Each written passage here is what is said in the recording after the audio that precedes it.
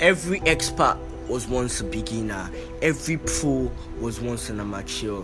Every master, maestro, every aficionado was once a learner.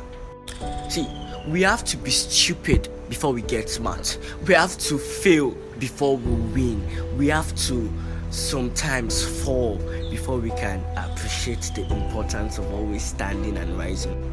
So many people aren't patient even for themselves. They want 10 million tomorrow. They want 10 million followers tomorrow. Like, they want to quickly get the success tomorrow. But the thing is, big things, great things take time. You feel me? Messi isn't just Messi right now. It took him so many years of practice, hard work, greatness, talent, skill to become that. So no matter the amount of books you read, no matter the amount of videos you watch, there are some things you have to experience firsthand to learn from it. No matter how many people tell you, you have to just experience it and you learn it.